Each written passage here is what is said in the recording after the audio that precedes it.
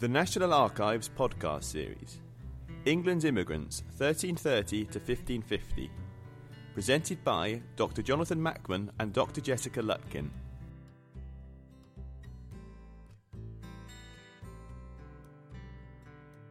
Jessica and I are very pleased to be here today to talk to you about the England's Immigrants project. It's an extensive research project funded by the Arts and Humanities Research Council and run from the University of York in collaboration with partners at the Humanities Research Institute at the University of Sheffield and the National Archives here, of course, and with the support and advice of a variety of other groups in the wider historical field, such as the Historical Association and the British Association of Local Historians, who we're all very pleased to have on board. The project stemmed from an idea by the project's principal investigator, Professor Mark Ormerod of the University of York, who was conscious that the history of immigration into England during the medieval and early modern periods, while not a totally unstudied field, was certainly in need of a fresh look. Most modern work on medieval immigration to England has tended to concentrate on the centuries either side of our period, at the coming of the Anglo-Saxons, the history of the English Jews up to their expulsion in 1290, or at the post-Reformation period, when religious persecution led to the arrival of groups such as the Huguenots. The period in between, a time largely characterised by overseas and civil wars, the loss of the English Empire in France, and the problems associated with plague and disease, has received much less attention. And it's this gap in our understanding that this project is hoping to fill. The project was completed on time in February this year, thanks to a small army of people, including 3 members of the university staff, myself, Jessica, and 3 other researchers, and 2 PhD students who, as well as contributing to the main research of the project, are also completing their own separate doctoral theses on subjects relating to our work. In addition, we have an advisory panel made up of historians from universities across Britain, Europe and North America, chaired by Professor Jim Bolton of the University of London, one of the few people who has worked on this area in the past. And this group have not only lent us their expertise, but are also writing essays and articles on their own areas of interest related to the project. So first, a little bit of background on the project. The principal aim of the project was to answer certain specific but interlinked research questions intended to shed light on the history, impact and consequences of immigration into England across this period. These were loosely arranged into 4 key strands. The first was to look at the identity and size of England's medieval immigrant population. Who were they? How many of them were there? Where did they come from and where did they go to? The second was to examine the rules and reactions surrounding migration across this period and how these changed. What was the attitude of the Crown, the government and the governing classes to the immigrant population in general and to specific people in particular? How did their presence and the reactions it provoked change official policy towards them? And what effect, if any, did this have on the nature, extent and rate of immigration? The third strand was to look at the economic impact. What jobs did immigrants do? What skills did they bring with them? How did this change the workforce and local job markets? And what effect did their businesses have on the markets for the goods they produced, not just locally, but also at national and even international levels? And finally, what was the cultural impact of immigration in this period? To what extent did immigrants integrate into local communities? What challenges did they face? What ideas did they bring with them? And what effect did the presence of different cultures have on the native population? The study of the alien population of England is certainly not a new idea, but there have been certain limitations to what has been addressed. And in setting up our project, we identified 3 main areas that needed to be addressed in order to increase our knowledge of this subject. Firstly, much more study was needed into the social range of individuals. A certain amount of research has been carried out in the past on specific groups of people, but these have mainly been those from the upper end of the social scale, such as noblemen, merchants and the clergy. Very little work had been done on the artisans and tradesmen, servants and labourers who made up the vast majority of England's immigrant population. Not surprisingly, this is a rather more difficult area to work on, but this is perhaps the area that will be of the greatest interest to genealogists, local historians, and particularly those interested in the history and origins of surnames. And in order to answer these questions, we've collected instances of over 64,000 individuals appearing in the various records selected for our study. Many of these working-class immigrants were to be found in rural areas, not just the urban centres, and hence the second major aim of this project, to widen the geographical focus beyond the towns, cities and ports of England and into the villages and smaller communities to examine how far the immigrant population spread across the country and what proportion of the population would have had day-to-day contact with individuals from other countries and cultures. And thirdly, the project has been looking beyond the national groups which have traditionally attracted study in the past, such as the Italians or the Flemings, and at communities such as the French, the Scots, the Irish, Scandinavians, and the so-called Dutch, a generic term used for people from what is now northern Germany and the Low Countries. Only by increasing our knowledge of all these groups can we hope to gain an understanding of the wider impact and influence of medieval immigration upon the vast majority of the English population, those people who would have had no contact with rich merchants trading in the ports or urban artisans working in the major cities, but who may well have encountered Scottish or Irish agricultural labourers working in the fields, French servants of the local gentry purchasing goods for their masters, or Dutch brewers or weavers setting up businesses in their local town. Indeed, it's likely that many of these more rural communities may well have had just as much contact with immigrants in the medieval period as they do even today. Addressing such a broad range of questions obviously involves the use of lots of different sources, from administrative documents to works of literature, art and architecture.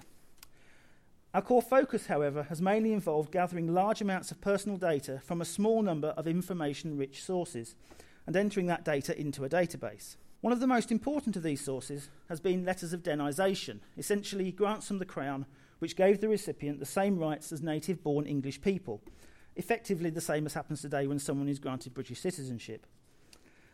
These letters began to be issued in their full form from around the 1380s onwards and continued to be issued across our period, giving us a relatively large and chronologically broad range of individuals to help with our analysis. Potential denizens would pay a fee to the Crown and take an oath of allegiance to the monarch, and in return they were to be treated and considered as any English subject with the same rights and responsibilities. This image shows one of the earliest, the enrolment on the pattern roll of letters issued to one Godfrey van Upstal in June 1393. As it states, Van Upstal was from Brabant, then a semi-independent duchy, now in modern Belgium and the Netherlands. And although in this case it doesn't actually state where in England he was living, we know from other sources that he was actually a resident of the city of York, where he worked as a weaver and a merchant alongside a Peter Van Upstal, who was possibly his son. The document does include the information of perhaps the information of perhaps most importance to the government, though, right at the bottom, the fact that he was to pay 100 shillings for the privilege. These letters have been surveyed largely through secondary sources, the edited calendars of pattern rolls and letters and papers, rather than from the originally enrolled grants, mainly because they're a lot easier to find that way. But for the 16th century, as many of you no doubt know, William Page's edited index to the letters of denisation, published by the Huguenot Society in 1893, was also very useful. But there are a number of problems with the accuracy of that edition. So for that period, wherever possible, we've gone back not only to the calendars, but also to many of the original documents, and particularly 3 large rolls, which survived from the reign of Henry VIII, listing literally hundreds of individuals granted letters of denisation during the 1540s. 2 of these are kept here at the National Archives, while the third one, is now at Westminster Abbey. The Westminster roll is perhaps the most fascinating of the 3, since it is by far the most detailed, and contains the names of 2,671 people, together with their places of origin, usually the region, but sometimes the town, the place they moved to, their age, marital status, occupation, and even how long they'd lived in England. It does have a distinct geographical bias, though, with most of the people named within it living in the southern and especially the southwestern counties of England. But this was a direct reflection of its original purpose, something you always have to take into account with these documents. At the time of its compilation, England was at war with France, yet again, and consequently Henry VIII's government cracked down on foreign citizens living in England, requiring all able-bodied foreigners either to take out letters of denisation, for the usual fee, of course, or to leave the country. The very young, the very old, or the sick, effectively those who were not seen as a threat, were almost automatically granted the letters. So the result was a huge increase in the numbers taking denisation in these years, and particularly amongst French people living in England. Over 70% of the people named on the Westminster roll were explicitly described as French. and the French are also the most numerous groups in the southern counties. However, this requirement that resident aliens either take out denisation or leave the realm was nothing new, and specific groups of alien residents had often been required either to leave the country or to meet certain criteria in order to remain. Again, these had usually happened at times of heightened tension or war, and became increasingly common during the later 14th and early 15th centuries. For instance, despite being subjects of the English crown themselves, the Irish were regularly singled out for such treatment. Irish residents in England were often regarded as potential troublemakers, particularly in the university towns of Oxford and Cambridge, and various attempts were made to force them to return home, such as just before Richard II's visit to Ireland in 1394. However, people could usually gain exemption from these demands, again for the right fee, and the names of many Irishmen who took advantage of this are recorded in the Chancery Rolls. Similarly, in 1436, after the breakdown of the Anglo-Burgundian alliance, all people from the Low Countries wishing to remain were ordered to swear an oath of fealty and take out letters proving this, and the names of those who did are again enrolled on the pattern roll. These lists not only give the names of around 2,000 individuals who chose to stay, many of whom can then be traced in other records, but also give a good general impression of the parts of the country where those individuals were living. They also generally contain the names of their towns of origin, and given that many of these individuals were people forced from their homes by the catastrophic floods which had inundated large areas of the Low Countries across the early 15th century, these records often provide the last written evidence of some of those now lost places.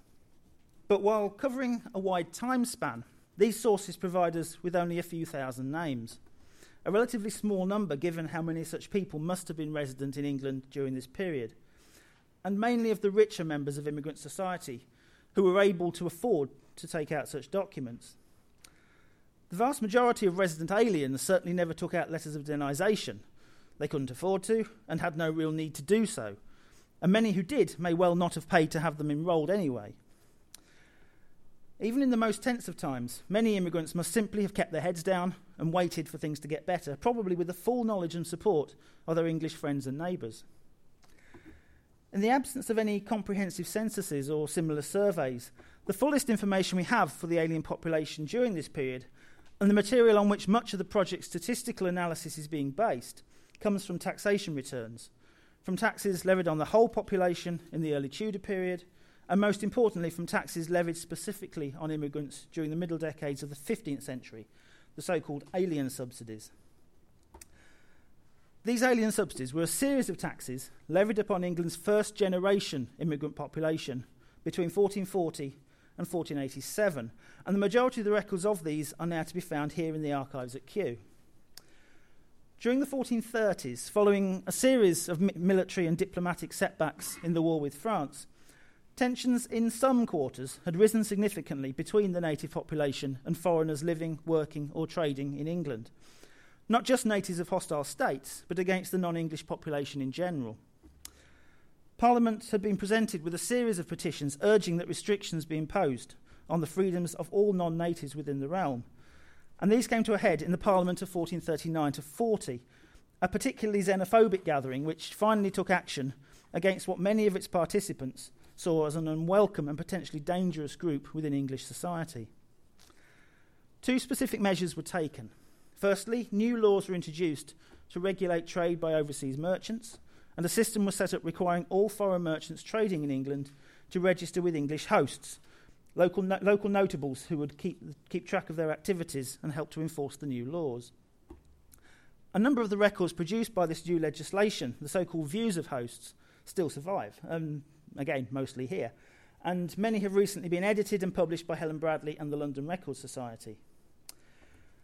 But given that many of the people listed in these were simply itinerant traders, not necessarily settlers, we haven't included them in our database. But as is so often the case with knee-jerk legislation, the system was extremely complicated, not especially effective, and was soon abandoned as completely unworkable. Alongside this, though, another act also addressed the widely held, if not necessarily accurate, belief that foreigners resident in England possessed far greater wealth than native-born people, yet were not being taxed proportionately. Yes. A poll tax was introduced upon every non-native person in England over the age of 12, payable at two different rates. Those categorised as householders, generally artisans, tradesmen and other relatively settled people, often with families, were to pay 16 pence a year, while non-householders, mainly servants, labourers and other migrant workers and mainly single people, were to pay 6pence a year. There were very few exemptions. Welshmen were specifically exempt, not that they needed to be, but they were, as was anyone who had purchased letters of denisation, foreign women married to English or Welsh husbands, and members of religious orders, though not regular clergy such as vicars and chaplains. Alien wives of alien husbands were not explicitly exempt, but they were not generally charged, although they were often mentioned and even named alongside their husbands in the returns. The administrative process was initially very long-winded and complicated, with all sorts of documents travelling backwards and forwards between Westminster and the localities. This certainly didn't help the effectiveness of the tax, but it did at least mean that it created lots of documents for us. For instance, in this group, we have examples of an original commission to the assessors sent from the central government out to authorise the assessment of the tax. One of the inquests they returned, down at the bottom left, a fair copy list in the centre, which would be sent back to the collectors of the tax from the Exchequer, and finally, on the right, one of the various documents compiled during the Exchequer's interminable accounting procedures. The original grant was to be collected over 3 years, but in 1442 this was extended for a further 2 years. The terms remained the same, but the Irish and the Channel Islanders were now explicitly exempt from the tax, after both groups had protested quite rightly and quite successfully that, as subjects of the English king, they shouldn't be liable to the tax. Administrative failings meant that collection of the tax dragged on until around 1446, and it was not until 1449 that the tax was renewed, this time to last for 4 more years. Again, the terms remained largely the same, though this time people who had been born under the King of England's allegiance in the duchies of Normandy and Gascony were now added to the exemptions, presumably reflecting complaints from English-supporting Frenchmen who had fled to England when their homelands were captured by the French king's forces towards the end of the 100 Years' War. In 1453, after that previous one had run out, the subsidy was again extended, but this time was to last for the remainder of Henry VI's life. Collection ceased in 1461 when Henry was deposed, but in 1463 Edward IV ordered that it should resume under the pretext that the tax was granted explicitly for the natural life of Henry VI, and though Henry may no longer have been king and probably wasn't even in the country, he still was very much alive. Collection therefore continued until Easter 1471, but when Henry was murdered on the 22nd of May, even Edward couldn't justify its continuation, and it finally stopped. It wasn't until February 1483 that another subsidy was granted, this time at much higher rates and with some new categories of taxpayers, including a new rate of 20 shillings to be paid by foreign brewers. Modern chancellors are far from the first people to hit the brewing industry. Edward IV's unexpected death and the political turmoil that followed meant that most of the collections were not made until the autumn under Richard III's government. But despite this, the tax was seemingly assessed with a thoroughness not seen since 1440, and a number of extensive returns survive, including a particularly long and detailed assessment for the City of London. But unfortunately, the accounts of the tax don't survive, so we really don't know just how much the tax raised, unfortunately. Another similar grant was made to Henry VII in 1487, but again, very few details survive. But this was to be the final time in this period when England's immigrant population was targeted by specific national parliamentary taxation. However, in 1512, Parliament granted Henry VIII a new type of tax, a graduated poll tax on the whole population, with each person paying a set sum dependent upon their income. Within this, foreign residents were to be assessed on the same terms as natives, but were to pay at double the rates. A poll tax on all adult immigrants who did not otherwise meet the taxation criteria was added in 1514, and this effectively set the procedures for all subsidies collected up until the Civil War.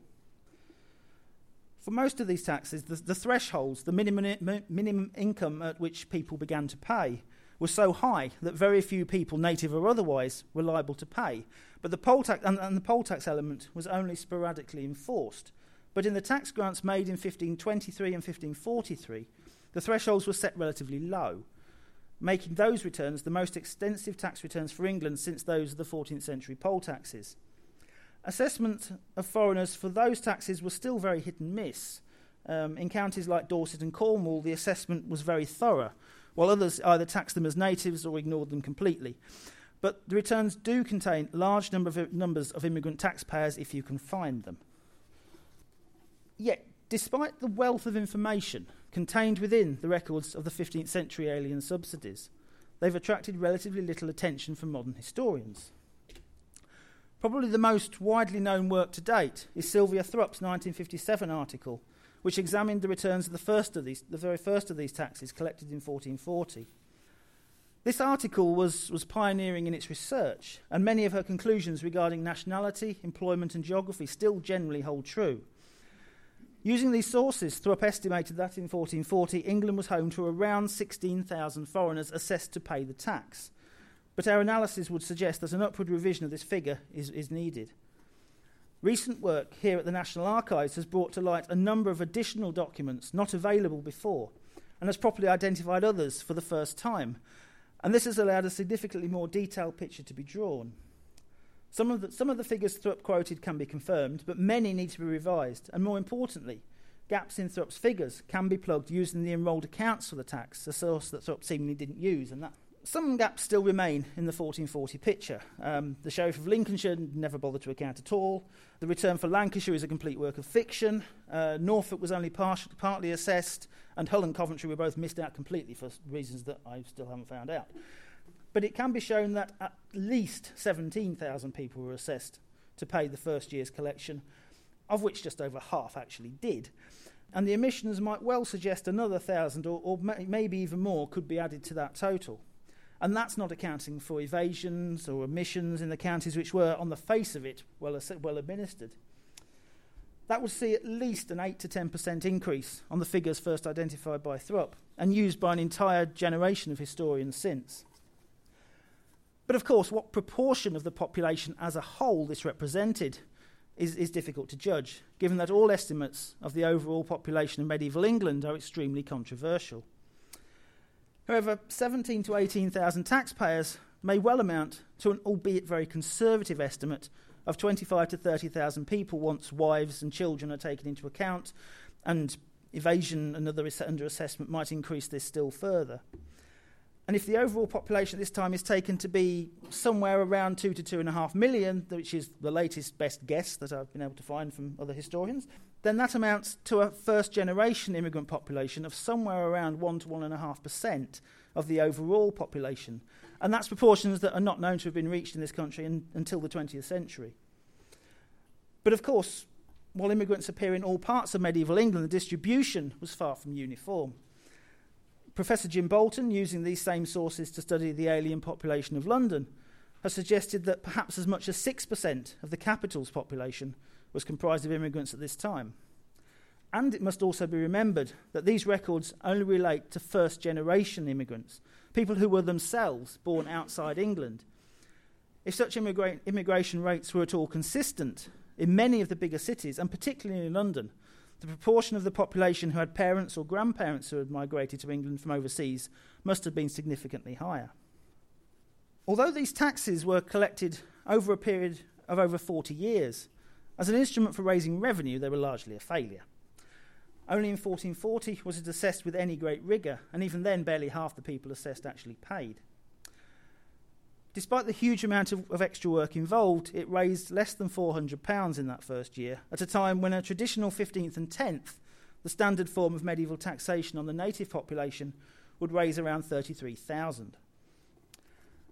In subsequent years, the total yield plummeted, until by the time of the 1453 tax, many counties were raising just a few shillings, if anything at all.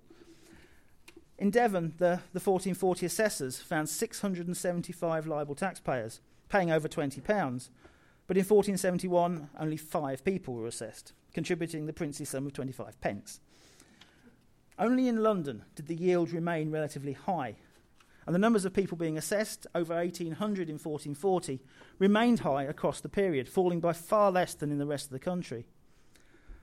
The London authorities, almost certainly the very people responsible for the anti-immigrant propaganda which led to the imposition of the tax in the first place, were clearly the most eager to implement the measures. And doubtless London was also a far easier place to assess than the hills of Cumberland or Devon. But clearly the alien population of England did not suddenly disappear during this period, and nor did immigration stop. Other sources clearly show us that. The fall in the yield of the subsidies has usually been seen as the result of increased exemptions and evasion. But while evasion may go some way to explain the barely 50% collection rate in 1440, these alone cannot explain the impossibly low figures reported in the 1450s and 1460s. Increased exemptions would certainly have accounted for some of the fall, but large groups such as the Dutch and the Scots were never exempt. And whereas over 570 people were assessed in Northumberland in 1440, almost all of whom were Scots, by 1453 only 14 were being taxed. It's inconceivable that Scots were no longer working in Northumberland in the 1450s. And the Dutch people, who were so numerous in East Anglia and in the south east, didn't all suddenly set sail for home. The precise reasons for the reduction in numbers remain unclear, but much of it must have been due to widespread apathy, incompetence, and possibly even fraud amongst the officials. The records are littered with examples not only of simple errors and failures in the administration, but also clear dereliction of duty and attempts to cover up that neglect. Many officials just reused old documents rather than holding new inquests, and in 1467 the Kent officials returned an almost certainly fictitious inquest where many of the supposed taxpayers had been given the names of birds and fish. And 2 Rutland sheriffs both failed to make their collection at all, and one of them found himself thrown into the Fleet prison as a result. Perhaps these officials simply couldn't be bothered to assess a tax that yielded so little. Or perhaps, contrary to the xenophobic feelings being expressed from some quarters, the officials and the local juries charged with assessing the tax simply had no appetite for levying a tax on people who may have lived amongst them for years and even decades. So what can we do with all this information? The names of the individuals we've discovered from these major sources are all on our newly available database, which Jessica will now demonstrate to you. Thanks very much, Jonathan. Right, so this is our website and database, which is publicly available, englandsimmigrants.com. Thank you very much.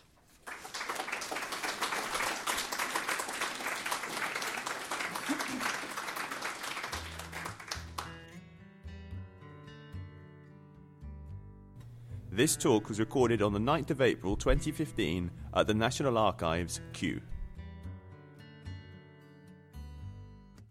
This podcast is copyright to the National Archives, rights reserved.